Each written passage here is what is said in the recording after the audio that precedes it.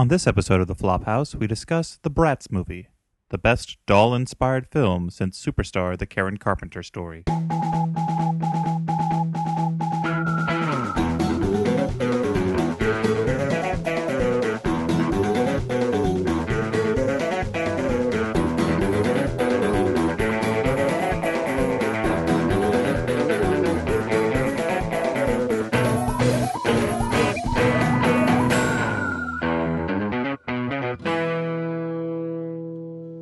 So, we've been having a lot of sort of soft intros recently.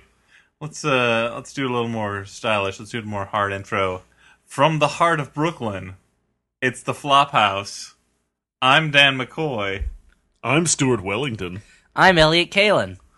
Yeah, almost professional. Yeah, booyah. So, Stuart. And then you abandoned the idea of a hard intro almost immediately. I like to keep things loose. I get afraid that people don't know who we are. Well, specifically our names. Is there anything you'd like to say for people who might be coming in for the first time off of the success of Gawker? The runaway success of your Ziggy thing on Gawker? Listen, I don't want to toot my own horn, but I made you guys. And, yeah. You did You talk can break for us if you need to. 10 minutes straight about your Ziggy movie idea. I edited it down to a tight 7. And would you like to discuss just what the regular thing that we do is? Yeah, the regular thing that we do here around the Flophouse. I sound like an ass. Yeah, sure. Is we watch a bad movie, and then we discuss it afterwards. Or, I don't know if I would say bad. I mean... In this case, I would say bad. Well, I'm not just saying this case. I mean, sometimes they're not. We watch movies that we assume ahead of time might be bad. Due to poor financial... Or, they're not always financial flops. I think you can tell. Okay. Sometimes you can just tell. Which one wasn't, like, the invasion or something? Mr. Brooks, No, that I was think, a did flop. okay. Oh, okay, that's weird. Then we discuss it. It's like Mystery Science Theater 3000, only you can't see what we're talking about. You haven't seen the movie. Which dooms it to failure. Yeah, sure. It's much more conceptually flawed than Mystery Science Theater 3000. That's a fair way to put it. So, but tonight, Stuart, what did we watch tonight? We watched the Bratz movie. Oh, awesome. Are we 12-year-old girls? I'm not, no. No. Let me check. No. Let the record At show least I'm not one of those things. that Elliott glanced down towards his fully clothed crotch. So, Sure. The thing is that generally I like the same things that 12-year-old girls like. Stickers, pizza parties, unicorns, sure. Little Rainbows. statues of horses. trapper keepers. Yep, sure. Having fights with your friends and then breaking up with them and then becoming friends again. those scrunchy things that I would put my little ponytails in. Yeah. Those Troll dolls. slap bracelets that slit your wrist open.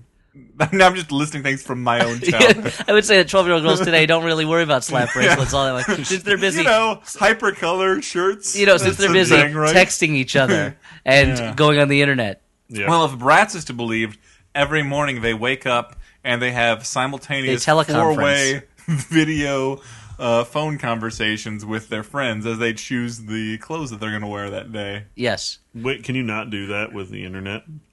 You think probably you can. They did have amazing video quality on their computers and phones. Yeah, you have to admit. I don't want to put the talk about Bratz that. down. I just don't imagine that your average teenage girl has the 4-way video. Wasn't there a poor brat? Wasn't one of the brats? Yeah, but she had poor? she had the video camera. There was one brat who was marginally. She was poor in the same way that I'm poor compared to like Donald Trump. Oh, that right. like I can't buy whatever I want all the time, but I get by. Sure.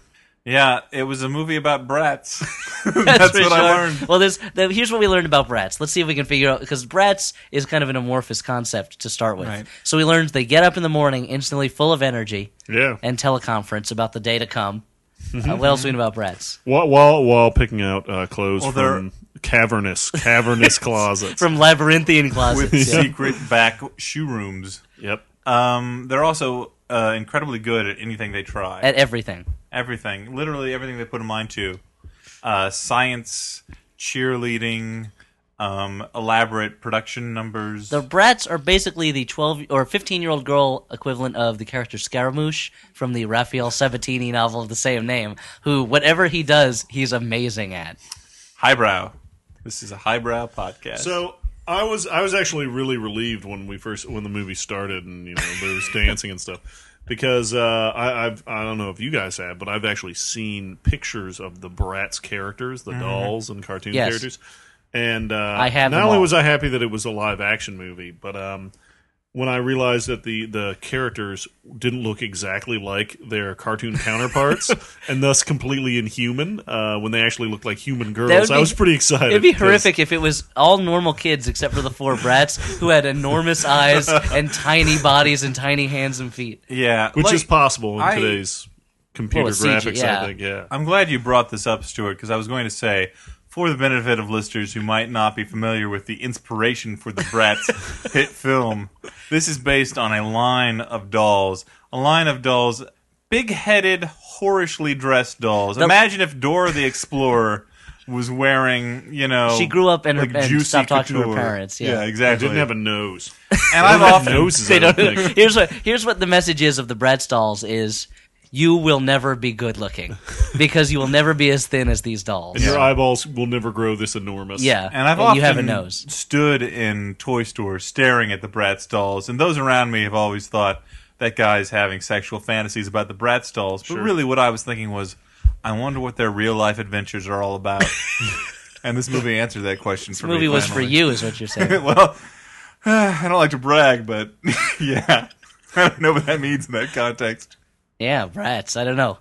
This was maybe the most hyperactive movie we've seen, or that I've seen with you guys at least. Stuff happened in this one. Stuff happened. It was- Roughly every 30 seconds, there was a different plot point. It was rich with incident. If it wasn't Jade, the Eurasian brat, starting to fall in love with her lab partner, or the deaf jock who becomes a DJ, or what else happens in this thing? The bust of the principal that breaks in a giant food fight. Imagine a picaresque Henry Fielding novel, and then imagine that it stars about the Bratz. Then you would have a pretty good approximation of this, the plotting in this. Well, first let's talk about the individual Bratz, and I use individual lightly. I would say that they're basically a unit. Yes. However, there's the Caucasian brat, there's the black brat, there's the Asian brat, and there's the Hispanic brat. However, all of the minority brats are pretty Caucasian. There are the most Caucasian interracial group of brats you could imagine. I don't think the Hispanic brat was Hispanic. No, Yeah. I don't think I think her mom was Jewish. we didn't I'm pretty realize sure she of was that. Hispanic until her mom began blustering at her in Spanish. And then she walked into the kitchen and there was a mariachi band eating in her kitchen. Right. As if to say, listen, this is all we can do to prove to you that she's Hispanic. If you don't She's buy Hispanic, it now, okay? check it out. Why else would she have a mariachi band in her Yeah, kitchen? that's just what happens in your average household. There's a mariachi band. We also have the Hispanic brat could sing. That was her talent. They can all sing, but she's the one that they tell is a good singer. And also she can do a magic trick where she pulls pieces of chocolate from behind her mother's ears, which astounds her mother. Yeah, it never fails to amaze her mom. I We don't never know got if any closure on that plot point. Is it a Hispanic stereotype to do magic tricks or to love chocolate? I don't know. Both. I guess I'm not enough of a racist to know this stuff. Luckily, I got that covered. We're That guy's gonna covered. I'm the racist one of this gang. We're going to spread completely apocryphal stereotypes. You know those Hispanics and all their chocolate? Asian brats love cookery. I'm glad You know that what you it's like- specified that it was exclusively the brat Asian people. South of the border, nothing but magic tricks. Yeah. Oh, brats. Okay, so they all had their own. They were all great at everything they did, but they all had their individual talents that they were really great at. One was into singing. Sure. One was a fashion designer. Yes. And also a scientist. Yep, a chemist. A chemist. Let's take a moment to talk about what happened in her first day of chemistry class, which is that she threw a bunch of chemicals into a big beaker willy-nilly, much to the admiration of the fellow science students, and then fireworks came out of it. Yeah. And when I say fireworks, I don't mean it exploded. I mean like literal miniature fireworks, like one might see at a 4th of July fireworks But display. shrunk down. Yeah, like she was at Hogwarts, as Stuart said. I did say that, actually. The weirdest part about it is that she did all this without any kind of teacher supervision. Apparently, there are no teachers at the school. There's no administration except Montessori for the school. one principal. Yeah, apparently. There is a fashion designer because, and here's in the, I guess, home ec class, but it's nothing but making clothing. She makes a dress for her fashion teacher. On her first day. On her first day, the teacher is dowdy, glasses, hair up, and all that. Walks away, puts on this sexy red dress that she's made for her, takes her glasses off, and the whole classroom claps. We never, whoa, and I almost knocked the microphone over because I was clapping. We never see this teacher again. I have to assume she left and married like a wealthy and aging billionaire or something like that. There are a lot of plot points that are set up and then discarded. How unprofessional is it to leave your class and change into the dress, the sexy dress that your student just made for you? There's like that seemed to be, I think there's got to have been a subplot that was discarded about the sexy dressed. There had to be something She about. obviously realized that at that point her work was done. She taught She this had class all nothing she more could to teach. She now should be the student. There was the music professor who taught the hot deaf guy. The hot deaf guy to who be a spoke DJ. perfectly. Yeah. Spoke perfectly and didn't need to be looking at somebody to read their lips. Right. So basically a guy. A Yeah. hot guy.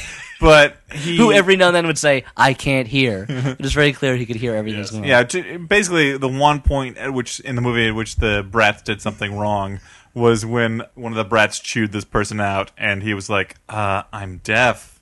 So maybe he was just being a dick to that girl. Maybe he was just trying to make her feel bad. Maybe.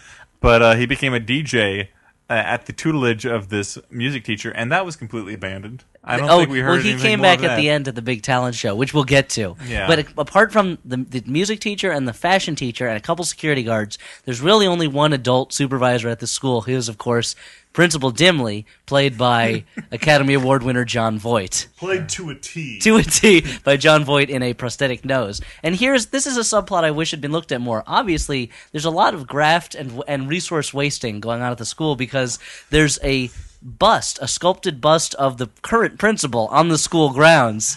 And I had who approved this budget that he's wasting money on a bust of himself to put on it at his school? A bust which is easily knocked over and broken, much like I don't know if you've ever been in a high school, but pretty much everything's bolted down pretty well. Or if it's, say, a statue, it's usually made out of bronze or some other metal. It's not hollow ceramic. Yep. Basically, the art class just did a paper mache that cast of his explains it. face. There you go. That explains It's a it. tribute. It still doesn't explain the ceremonial Japanese sword set that was in the secret surveillance room that the class That was president weird, had. wasn't it? Yeah. Yeah, well, one has to assume that Jon Voight took this part because he heard that there might be a fake nose involved, and he thought, well, that's how Nicole Kidman got her Academy Award, so Maybe that's it, yeah. the Bratz movie is going to be my ticket. But he has an Academy Award. Well, He won for He's Coming greedy. Home, didn't he? he's a greedy, Right. he's a greedy man. Jon Voight, you heard it here first. I'm calling you out, Jon Voight. Choose the scenery. He's calling you out, producer of Baby Geniuses. He was really good in Anaconda. He was. That last wink, man. Yep. These are my babies.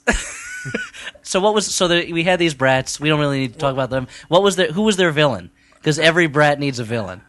What was her name? Meredith. Meredith. Baxter Dimley was her character's name. There were these little touches like Meredith Baxter Dimley that seemed like the screenwriter was very bored with what she was doing and was throwing them in. Right. Like You pointed out that They went to Carrie Nation High School, and everything was the symbol of the school was an axe, and that the big talent show at the end they win the golden axe, and it's like, oh, that's kind of a cute little joke. Like Carrie Nation used to chop up bars with axes because she was a leader of the temperance movement. That's kind of a almost too smart for the Bratz movie. Well, almost too smart for the Bratz movie. You think that the 8-year-old girls who are going to see the Bratz movie are familiar with the history of the temperance movement? They might be. I don't know. I don't know if they know everything about the improvement, reform, progressive movement, but Well, I want to talk about something that delighted me about this movie. So I think I know where this is going. this movie I would say it moved in fits and starts. There were points at which you thought, oh, maybe this movie's over. And then you would look at the time and say, oh, this movie's 30 minutes in. I think maybe the first or second time that their friendship fell apart and then they came back together again. Right. Well, the movie starts on the first day of school. High school. At a high school. and they all go in, and they're all best friends. Freshmen. Even though that they are all totally like one another, except for their slightly varied interests and ethnicities. Yeah, the evil villain of the school wants to split them up into cliques. The evil villain is the school class president. She's basically Reese Witherspoon in Election, except with a little dash of Alicia Silverstone in Clueless. Yeah, for some reason, it's very important to her. Played for an audience that really can appreciate its subtlety. Yeah. She also has she does have a remote control floating swim pool chair at one point. She's the evil, rich daughter of the principal, and as you pointed out, Stuart, where all the money is coming from on a principal's salary. Their house looks like the Mexican president's mansion, basically. Yeah. Well, that's that's a high school principal for you, rolling in the money. But she is really committed to the idea of cliques being separated. It's basically like a segregationist. Let's point out some of the cliques allegory. at this school. So the cliques that she says something that like there's 13 cliques at this school or 17 cliques, and they include goth kids, jocks, but then they also include disco kids. Kids that dress as dinosaurs are just named that. Mimes. It's as if whoever's making the movie was like, this school's full. I remember high school was full of cliques. I guess there are really only 2 or 3 cliques, and everyone else just kind of milled about. Well, I'll make up some other cliques. Yeah, it was like a 3 or 4 hour brainstorming session where after 3 or 4 hours they're like, yeah, we got 2 written down. Fuck it. Somebody grab a magazine. Dinosaur. What can we do with this? Disco. Great, do it. Those are the hippies. Okay, done. Those are the other hippies. Okay. Corduroy wearing engineers. Fine. That'll be one. But anyway, it was really important for Band Geeks. Band Geeks was one of them, and they were in their band costumes all the time. Sure. And always had their instruments out. That is actually literally true to life. That they had carried their instruments around with them all the time. The kid with the drum. Yoga kids. They had yoga kids. But all I remember is that Band Geeks would always go out to the band building to make out during lunchtime. Oh. They drive to the school. I don't know if you guys noticed. A student is walking by carrying a human skeleton, and I assume he's in the science class and not a murderer. Nice. Well, that's the best way to script a scene. Is like, okay, how do I get people to know what roles these characters fill? It's obviously, as you mentioned, you stick something in their hand that identifies their character, whether or not it's a human skeleton for a scientist/murderer, instruments for a band geek, I don't know, like a disco ball for a disco kid, I don't know. Yeah. A turntable for a deaf kid. Because that says, yeah. That was a strange scene. One of the Hispanic brat, whose name I don't remember. Yasmin, who's the singer. That's right, Yasmin. She bumps into someone in the hallway and says, "What are you, blind?" And he goes, "No, but I am deaf, so whatever," or something like that. Yeah. And she goes, "Oh, I didn't know." And he's like, "Well, I guess I may be deaf, but you're ignorant," or something like that, and walks away. And suddenly the scene, slow motion, sad music. This brat made a mistake. Well, we should talk about the music in a second, but what I was saying was the villain seems really intent on maintaining the social order for no reason that's ever explained adequately in the film. But the point is, on the first day, all the brats want to sit together, but they need to be segregated to their individual interests. And because of this, they basically break up as friends. And then suddenly, the film has a title card that says, 2 years later. 20 minutes into the film, there's a title card that says 2 years later. And then immediately upon coming back into the story, they all get sentenced to detention together and become friends again because of that. And literally, there's no reason why that couldn't all have happened in the same year. They also look exactly the same. They have the same interests, the same friends. Nothing about this is so. Let's say it's freshman year through what, junior year. So they're going roughly from like the age 14 to the age 16, let's say, or 13 to 15. Like that's a major. Those are 2 of the 2 most important years in a young American's developmental life. Sure. They would have changed mass. Was not the same person at 13 that I was at 15, but they have not changed at all. Nothing has happened. And then they become physical friends. Changes. No physical. Well, they have already gone through puberty before their first day of high school. Oh, okay. But they also different haircuts, maybe. Same haircuts. Oh, the weird. same haircuts. And the one girl's younger brother is also the same age that he was 2 years before. Did he? They're all- Did he have a different haircut? They're all No, same obsessed haircut. with the same romantic interests. Who also look the same and have the same haircuts Yeah. and are with the same girls. These guys are in high school relationships that have lasted 2 or 3 years. Yeah, it seems like That's- they would take that's them a pretty lot more serious. seriously. Yeah, than they- except then they wouldn't just leave immediately when they see these attractive brats walking in. We should also note they go to detention because of a food fight they accidentally cause, in which massive fistfuls of pasta are thrown around. It looks someone It will was pick pasta up day, dude. someone picks up a plate and throws it, and then they'll cut to someone being hit in what looks like a confetti cannon's worth of pasta in the face. But it bears noting that the pasta is not the problem. The problem is that the brats accidentally. I do imagine the director in the scenes going, "Oh, we need more pasta. We're not getting across the food fightosity of this scene." But the brats accidentally smashed the bust of beschnozzed that's John right. Voight, and that's what lands them in detention. So are you imagining that they're like using like a weird machine, like the machine from Ernest Goes to Camp that fires out the egg-zeronius Yeah, at people? and to this fire fires out, pasta. It fires out pasta. Just sure. something, but only off camera. Like this is Okay. something you're not getting the They right didn't trajectory invent- on that yeah. pasta girl. One of the brats didn't invent No, the no, this is machine. something that they did, behind the scenes. Oh. We're still supposed to believe that the brats are throwing these huge mounds of pasta at people. Let me reiterate, however, that the brats have now broken up as friends and gotten back 2 together. years later, and it's 30 minutes into the film. 30 minutes in, yeah. What's the rest? What's the remaining hour and 5 minutes of the film? You may ask, which is the running time of the movie. Sure. Without credits, with credits. the credits an hour- includes 2 music videos, so Yeah. you don't want to skip the credits. One of them involves a piano with the word Some "brats" important written on stuff. it in big letters. You'd be doing yourself a disservice, I think. But what still is yet to come in the movie? Oh, I don't know, a talent show, maybe a Super Sweet 16 party. Okay, that's good. Don't talk about the talent show. Oh, sorry, I yet. won't get to that yet. Even though they mentioned the talent show roughly 25 minutes into the film, and then it's dropped for a while. Yeah. Well, Don't they like break up and become friends again like 4 more times through the course of the fucking movie? It feels like, and I think Dan mentioned this, it feels like several episodes of the Bratz TV show, like, sewn together. Like, Yeah. those movies where they would take a Japanese or an Italian TV show and just sew the episodes together into a movie. This This is is like- kind of like that. this is the Cruel Intentions 2 of Bratz films. Or to go a little highbrow, it's the Mulholland Drive of Bratz films. Or the, Without or the lesbian the Lost Highway of Bratz films. Wait, Lost Highways strung together? Well, no, it's 2 different stories, though. All right, but Mulholland Drive was That actually was a it television show, that's true. Yeah. Oh, okay, but anyway, so the Super Sweet... So the villain of the movie, Meredith Baxter Dimley, Sure. decides to throw a Super Sweet 16... This is how she's going to win the school back over, because her clutch on power is so tenuous as long as these free agent brats are around, acting independent. And by acting independent, it means dressing like everybody else. Wait, let's. This is an important point. The whole theme of the film is ostensibly be yourself. Be yourself. Break down the walls. It wasn't. You know. I thought it was be a brat. Yeah, but a brat also But means...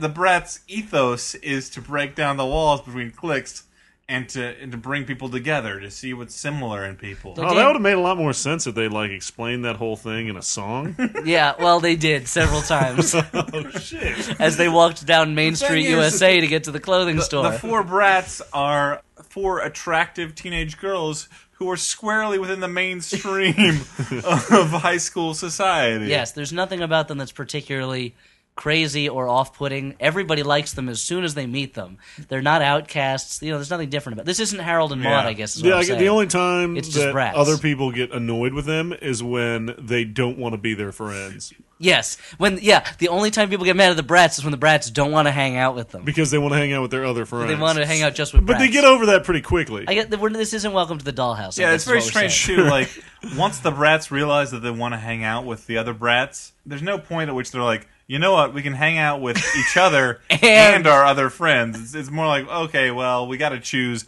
If we choose our own kind, and our own kind is brats. Maybe it's because I'm reading a book about the Old Testament right now, but it seems like there's a parallel here between the ancient Israelites. Either they kept together as a people and didn't intermarry, or they were put into exile in Babylon when the Babylonians took over the land of Canaan that had become Israel. And suddenly, the Israelites didn't get along anymore. They intermarried. They became part of Babylonian society until I think it was the prophet Ezra said, "Listen, guys, we got to get back to our roots." And then they became Israelites again and shut out the rest of modern society. I guess that's kind of what Bratz the movie is saying. Yeah, I believe that his direct quote is, "Hey guys, we gotta show off our gratitude, right?" I think in the Torah it does. The Hebrew for gratitude is slightly different, but Sure. Yeah. gratitude. Also, they do invent the word gratitude. Yeah. As you would say, Stuart, this is a snobs versus snobs comedy. Yeah, exactly. There's no underdog in this No, film. there's an overdog and a slightly less overdog.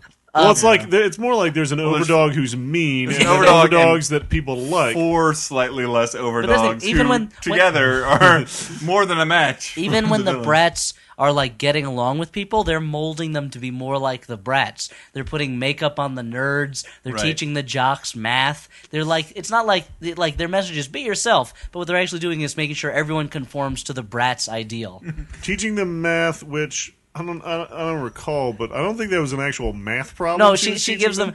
She's teaching Jade, the Asian one. Her name is Sure, Jade. yeah. She's teaching the football players math, and she says x plus y plus z over 3, and the answer is. And there's no way to solve that. Not an equation. That is impossible to An solve. equation implies an equal sign somewhere. You can't figure out what those letters are standing for if you have only 14. one number. It's 14, Elliott. It doesn't make sense. They could be anything.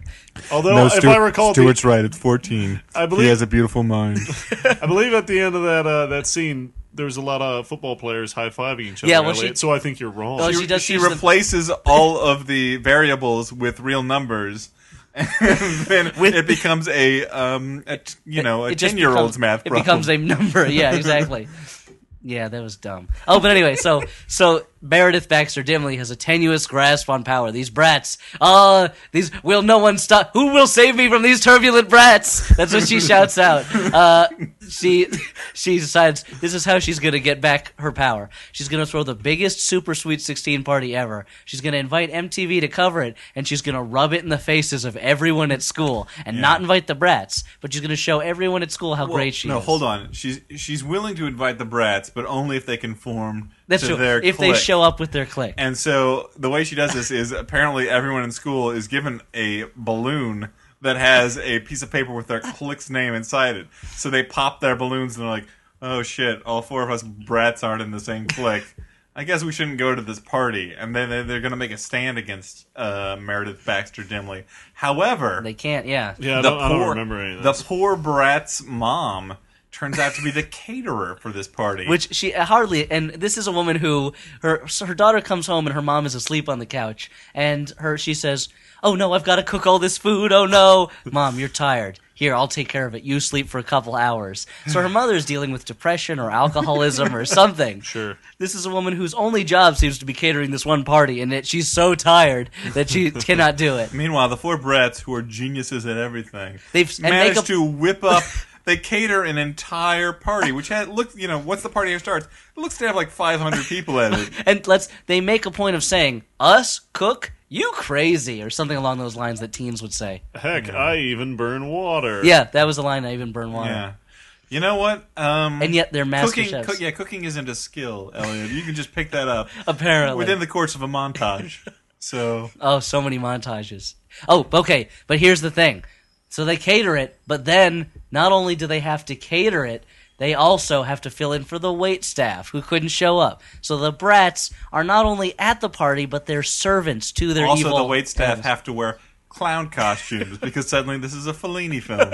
Yeah, so you get the strange picture of the 4 brats in full clown makeup and costumes being told by Meredith Baxter Dimley, I guess, to serve the food properly and things like that. Oh, Yeah. and also Meredith Baxter Dimley has a smart aleck little sister. Yeah, That's true. Now the thing is, by including the whole clown theme, I guess her what party you was will. circus themed. Sure, and I think that only helped to cement that feeling, like I was watching "Don't Tell Mom the Babysitter's Dead," but with brats in it. This was the fashion show at the end of the. Yeah, it was a fashion show at the end with the boyfriend or love interest who I believe drove a circus themed. Oh, he was an ice cream truck, I think. Oh yeah, or a hot dog truck. Something like that. I don't remember. All I remember was that no one was told in the end that the babysitter was dead. That's true. Yeah, so, don't tell mom the babysitter's dead. Christina Applegate, the dishes are done. Dude. So it's a circus-themed party. Sure. There are clowns and acrobats everywhere. Meredith Baxter Dimley comes in riding an elephant, which fails to impress the people at the party, but to be fair, it looks like a pretty boring party. Yeah. They're just sitting at tables, there's an elephant, that's about it. There's a juggler or two, I think. There are a couple jugglers, yeah, and there's a lot of people with giant conga drums. She got Cirque du Soleil to play the party, which, if you're a high schooler, that's pretty much the top. You want Cirque du Soleil to come in with their sort of whimsical, fey, French Canadianness and entertain you. And the party is being covered by MTV for their show, and you know this because there's one guy holding a DV cam with a T-shirt on that says MTV on it. It's apparently the entire crew behind that show. I want to point out that Meredith shames the Hispanic brat, Yes, and I really. This is after Meredith's musical number in which she sings about how great she is and how much better she is than everybody else. I feel bad referring to their brats by their ethnicities, but the thing is, that is literally the only thing that distinguishes them as characters in this film. And you will see how that is when I finish this. She shames this girl by showing a video of her singing La Cucaracha with her mom.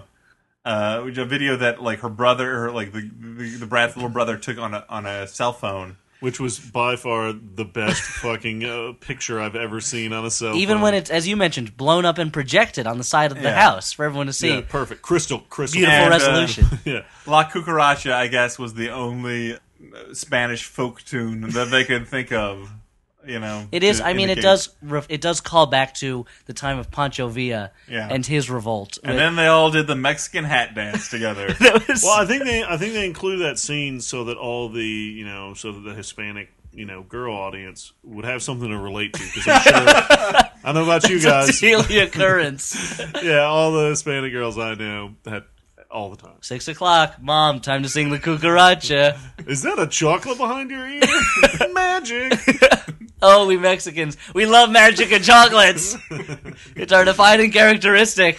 So, and also, by the way, in keeping with this, Jade, the half-Asian girl, has an Asian mother who pushes her too much to be a nice girl who dresses in prim uniforms and does things. But when she gets to school, she becomes a girl with dyed streaks in her hair and somehow crazy clothes. I don't know if she wears a wig. Like Angel. Yeah. Angel. School girl by day, stripper by that's night. right, yeah. Yeah. I thought you meant Angel from Buffy the Vampire Slayer. No, not like Angel. Not David Boreanaz. Your version makes more sense. Yeah. Yeah, it does, right? One of the things we haven't touched on yet, I don't want to actually talk that much more about the plot of this movie. We haven't even gotten to the talent show yet. We'll talk about the talent show as the jump drive. What I just want to talk about a little bit was this movie had a little bit of music in it, right, guys? And by which you mean 60% of the movie. Or are you just talking about the soundtrack? I was just going to say there's a shitload of music in this movie. Roughly 75% of the actual movie is set to some kind of a musical number. It seems like every 2 minutes or so, it's a different song, and sometimes every 15 seconds.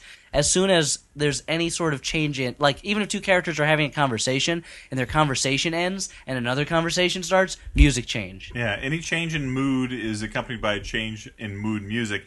And it's not just pop hits, too. Like, it'll be opera, it'll be sort of like... Blue Danube at one point. Esquivel style exotica. It was very strange. It was like the person who... It was like the soundtrack arranger had been given one of those Nickelodeon Toys R Us shopping sprees where they're like, you got 15 minutes to run through this record store and just pull CDs off the shelf, and then you got to score the movie with that. And it was like, Strauss, Esquivel, Wonderwall, and so forth. Just anything she could get her hands on. Yeah, and there was a lot of the use of that slow motion, then speed up with like a whooshing noise camera effect. And multiple screens on screen at once. Yeah. Picture-in-picture, split screen. Very De Palma. Film. There's like Robert Aldrich. There's a lot of style in this picture. Yeah, and the thing is, a really bad movie. Well, that's the thing. Like all this, all this style, all these music choices, all this stuff.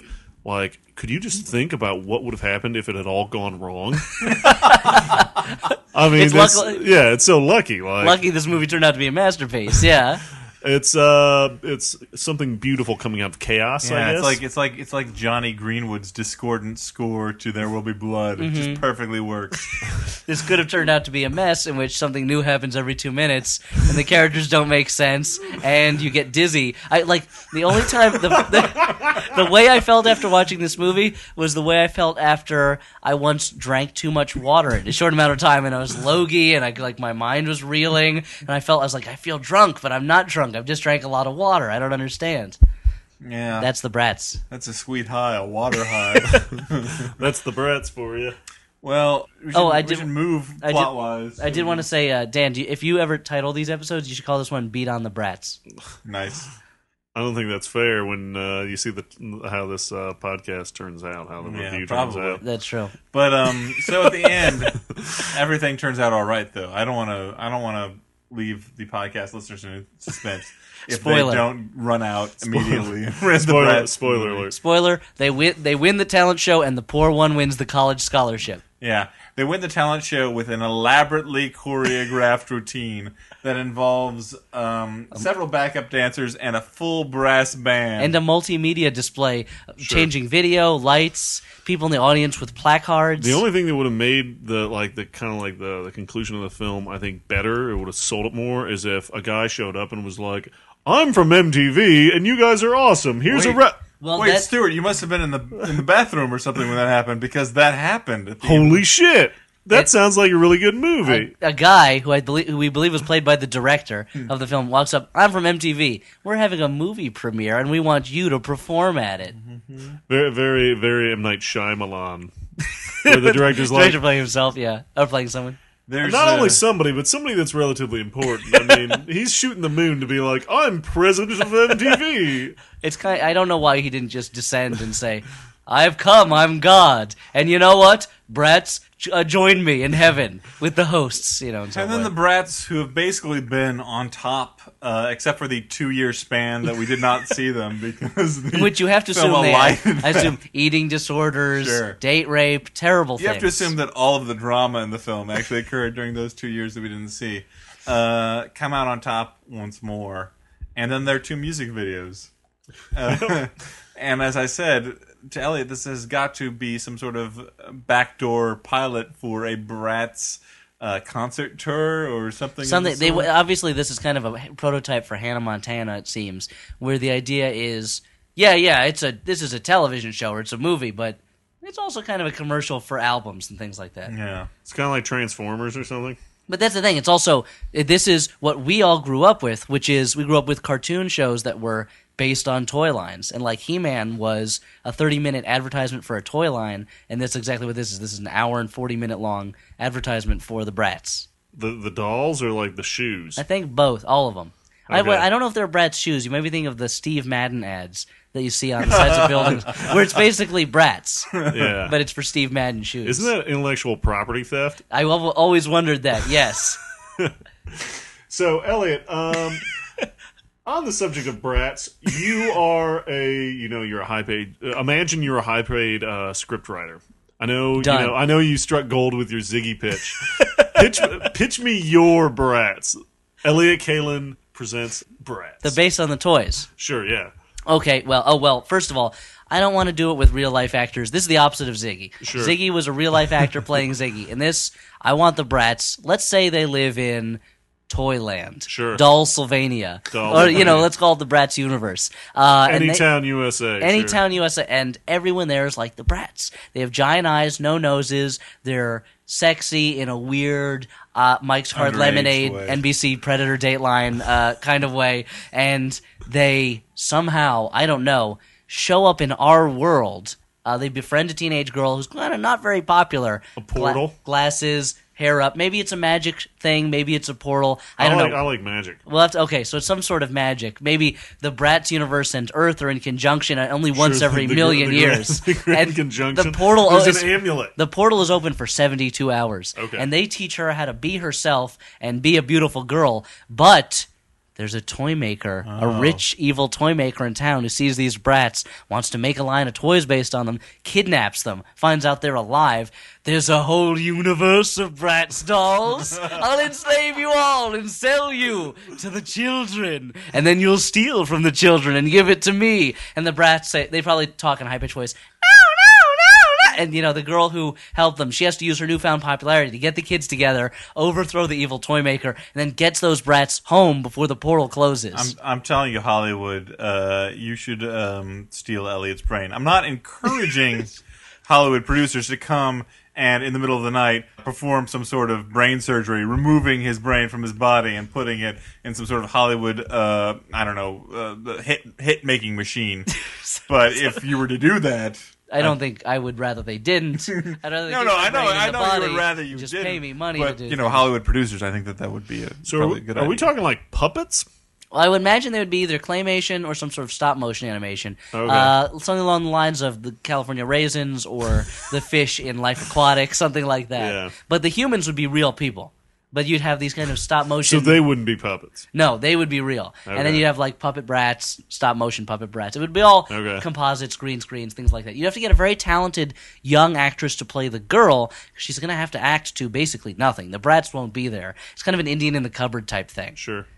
Oh, my God. Well, look, a good before we idea. talk forever...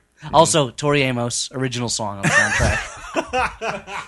Done. Brilliant. Just, Brilliant. give it a little cred.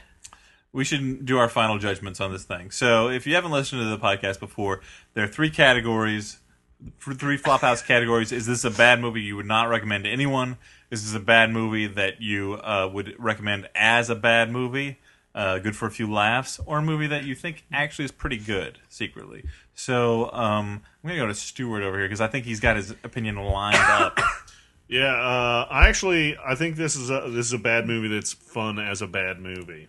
That's the second category, I think. Yeah. Because it's totally crazy and something new happens like every 10 minutes. So if you don't actually like paying that much attention, it seems like a lot of stuff's happening.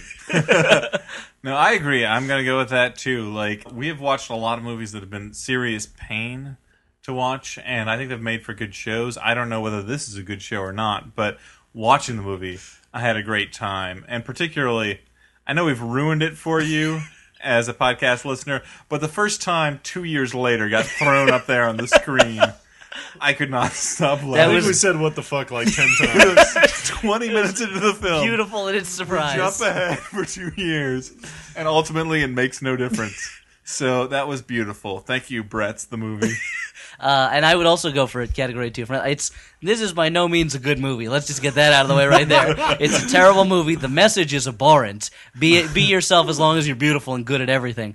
But yeah, like watching it the whole time, it's like babysitting like a nephew who's like 4 years old and running around, and you're really tired after a day of work, and you're like, oh, I don't want to watch this kid anymore, and run around. He keeps doing different things that are really irritating. But then at the end of the night, you're so giddy from chasing this kid around that you're like, you know what? I'll babysit another time. So... No, you got me, Bratz. So, you got me, Bratz. got me. You won me over with your crappiness, but also with your energy. Oh, man, that's great.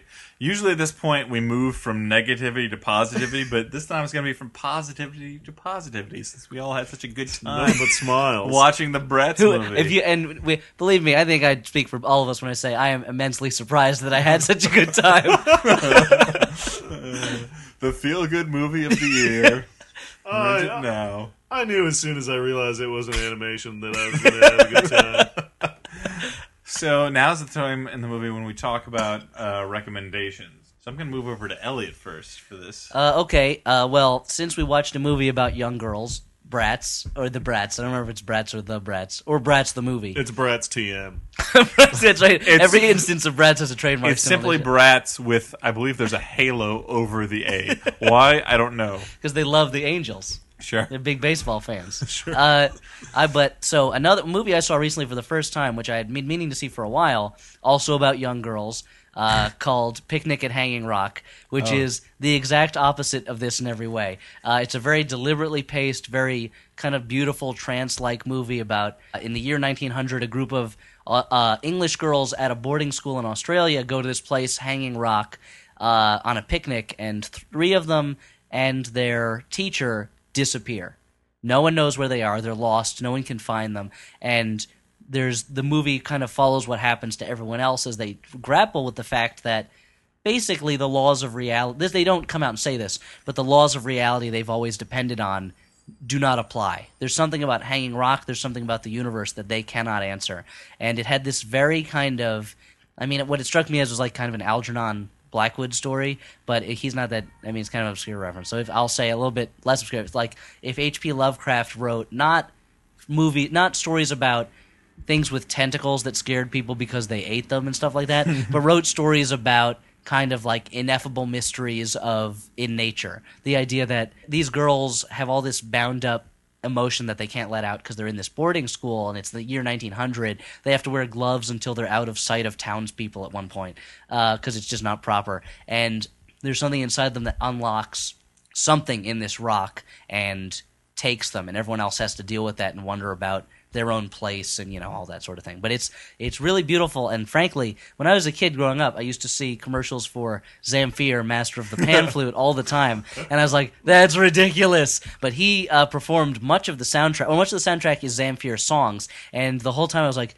this is perfect. This is beautiful, haunting music. So I guess I was wrong to laugh at you, Zamfir, So, Master of the Romanian Pan Run Flute. out and rent Bratz and buy the best of Zamfir. No, but the two of them would make an interesting double feature because one is about, like, they're both about young girls who kind of like bursting out, you know, to let their true selves show. But one is this kind of emotionally scary thing, and the other is Bratz the movie. So, you know. Well, since I went on vacation recently, I think I should talk about the two films that I saw on the plane out to San Francisco and back from San Francisco because, frankly, I didn't have time to see a lot of movies because I was on vacation. So on my way there, I saw The Golden Compass, or I should say I saw the beginning of The Golden Compass. And I would recommend The Golden Compass as an airplane movie because it put me right to sleep. Like I had a great time watching it and waking up and realizing that a large part of my 7-hour plane trip was almost over. Because, you know what? I mean, I read the Golden Compass books, and I enjoyed them. Problem with the movie was they basically were really faithful except for the anti-religion stuff. So you're left with just really complex mythology that they tried to explain to you right off the bat in like narration, and I felt like like Mr. Burns in The Simpsons being like, I don't care about blizz blaz and flim flam, like it just immediately just put me off, and I was like, if I, having read the books, felt like this, I can't imagine someone coming in cold to this movie, what their reaction would be to it. That was, if I can interject, that was a movie that I was very excited about it because I'm a big fan of that book, and one of the great things about the book is the main character doesn't know that much about the world outside of where she lives. So as she's discovering these new things, so are you. It's like, oh, there are these people who live on boats and trade among the countries, and they have their own mysterious ways, and apparently there are witches. What? And then you hear like, oh, the Panzerbjorn are there's trouble up with them up north, and it's like, Panzerbjorn, I don't even know what that is, but that sounds pretty good. And it's constantly unfolding this mysterious world that you learn more about slowly. And in the movie, it starts off with a prologue that, like, all the world is made of a magical substance named dust. The people, the witches, the talking bears, the da-da-da. And it's like, why did you just give away the fact that there are talking bears in this movie? Like, this is one of the best things in the book is like, holy shit, there are talking bears that wear iron and fight each other in this book. I had no idea. This is great. But right off the bat, they're like, well, they're talking bears. So... Spoiler alert. So when the bear shows up, it's like, oh, there's that talking bear I heard about. It's... You must be the talking bear. That's the talk of the town this season. So I agree that with exactly what you're saying. But on the way back, however, I saw National Treasure 2 Book of Secrets. Oh, you dick. And let me tell you, on the flip side, if you're going to watch a movie on a plane that's going to keep you paying attention the whole time... I'm not going to say it's a great movie. I'm not even going to say it's a good movie necessarily. But I was so entertained by Book of Secrets. And, I was actually a big fan of the first film as, like, sort of a good, bad movie. Because it's silly, but it's really, like, a tongue-in-cheek... Wait, is that the movie where he can see 2 minutes into the future? No, that's next. No. Oh, okay. We watched next. You're confusing your Nicolas Cage films. Okay.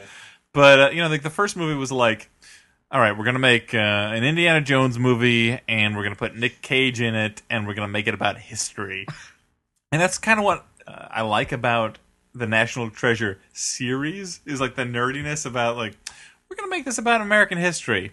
Granted, it's going to be our crazy Hollywood version of American history, but still, it's going to be you have millions of school children thinking that America was started with, I guess, pirate gold that is hidden somewhere. But it's not about like fucking transforming robots or something. Like it's a very human-sized thing. I haven't. Oh, you were saying. Well, there are a couple things I just want to point out about it. Number one, John Voight is in the American the National Treasure films. So that's does he wear a prosthetic nose in them? No, there's no prosthetic nose. But number two, Harvey Keitel is in the movies. And in the first movie, it made sense, like, why he was in it. The second film, like, Harvey Keitel plays this FBI agent, and he's introduced in the second movie by his underlings coming in and being like, hey, guess what? Nicolas Cage is in the news again. Your friend from the first National Treasure film. and there's no crime that Nicolas Cage has committed at this time, but Harvey Keitel's like, let's keep an eye on it. So basically, I guess if any news that's pertinent to Harvey Keitel is like, let's keep the FBI working on this subject. And it doesn't make any sense because like later on, he's brought into the story in a much more logical way. But I guess they felt like they needed to remind people like, hey, Harvey Keitel was in the last movie and he's gonna be in this one.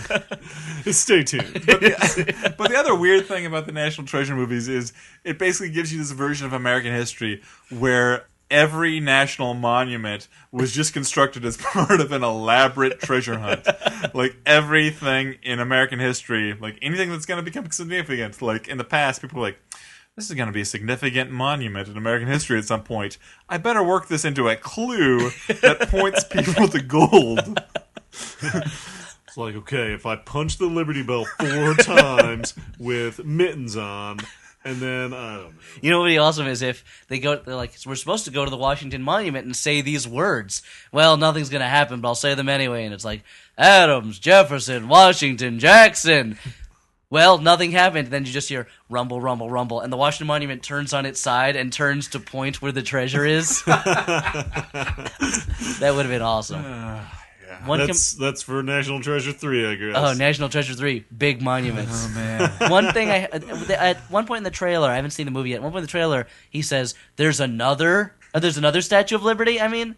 They're talking about the Statue of Liberty that's in France, right? Right, correct. Okay, I'm disappointed in that, because they said in the trailer, it goes, it's at the Statue of Liberty, but not the one you're thinking of. There's a second Statue of Liberty? This is a fairly well-known fact, I feel like, that France has a second duplicate Statue of Liberty. It's not like a secret one on the moon or something like that. The moment in the trailer that really got me, and then I was quickly, all my hopes for this movie were shattered, was the moment when he's like, the only way you're going to find that book is if you become the president. Yes, and then I'm like, holy shit, is he's he going to run for president, yeah. But no, he didn't. He wants to kidnap the president. Yeah, but he doesn't want to kidnap. That's a pretty awesome. That's true. Batshit twist. That's what I like about the National Treasure movies. It's like that old video game Bad Dudes. Honestly, where the guy briefs you at the beginning. And he's like, ninjas have kidnapped the president. The only response is sending in bad dudes. I just feel like if you're gonna make like a crazy action film, you should just go all the way and have every 15 minutes or less there should be a batshit crazy twist that happens. And that's what I like about the National Treasure movies is there's always something weird. I can't wait for the next one. Wait a minute. There's a Kansas City, Kansas and a Kansas City, Missouri? Which one is the treasure at? We'll never know. Do they ever have a speech in any of them? Because I don't remember the first one that well, where it's like... Are you just going to give us historical facts? No. It's like, I guess this was... actually, this happened in an episode of The Simpsons, I guess, was... You know what? We can't lose sight of our real national treasures. They're the hardworking people who come into this country every day. They're the wide open fields that grow our food, and the mighty rivers that push our commerce. This is just going to turn into a Simpsons reference podcast. Yeah, I don't want it to, though. That's true. Oh, Stuart, but that would be a good speech for them to make. Yeah, so watching movies. Let's see. I recently watched Juno. Yeah. A little disappointed. Yeah. I recently watched There Will Be Blood, which was great. And then right. I watched Stardust. And Stardust, I'm gonna kind of group it in with like the whole Bratz thing. I wouldn't say it was a great movie. I think it was a little up and down and all over the place, but its energy is what kept me involved. It had enough enthusiasm about being Stardust the movie to get me I'm like, okay, I'm gonna watch this. And there were constant Stardust musical cues that kept you going along. Yeah, I was hooked. Yeah, I was hooked. Wall-to-wall soundtrack, just like in Bratz. Yep. So Stardust, meh. Nice, you bringing it back home. Man, Martin Scorsese and the director of Bratz, the two great movies. Those music, whatever the songs they used were, they are indelibly linked in my mind with whatever scenes played at that time.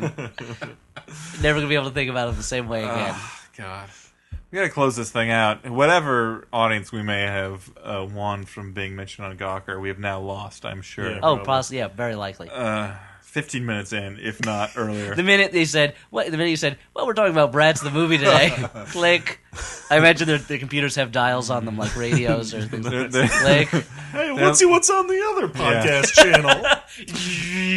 And now we're talking about sports. This is better. This is what I like. Who is Perez Hilton making fun of today?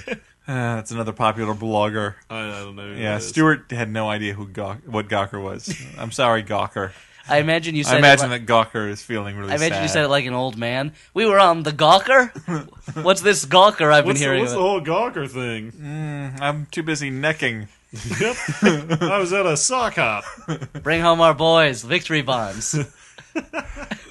Anyway, instead of listing old-timey things, I would like to say that if you want to write us, you can write us at theflophousepodcast@gmail.com. And if you want to go to our website, it's theflophousepodcast.blogspot.com. And that has links to a lot of things, including Podcast Alley, where you can vote for us. We were as high as the 33rd humor podcast in April. Nice. So we're moving up in the world.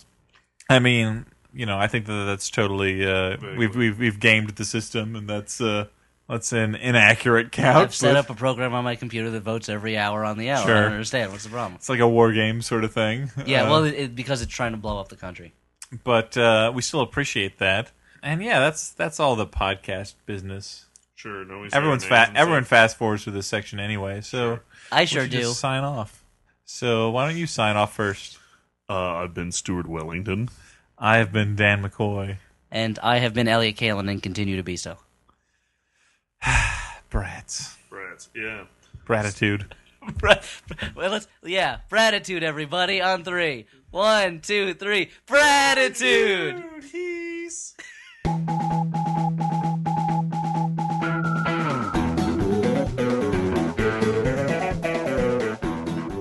Gratitude, Gratitude, Jade, Bratz, Chloe.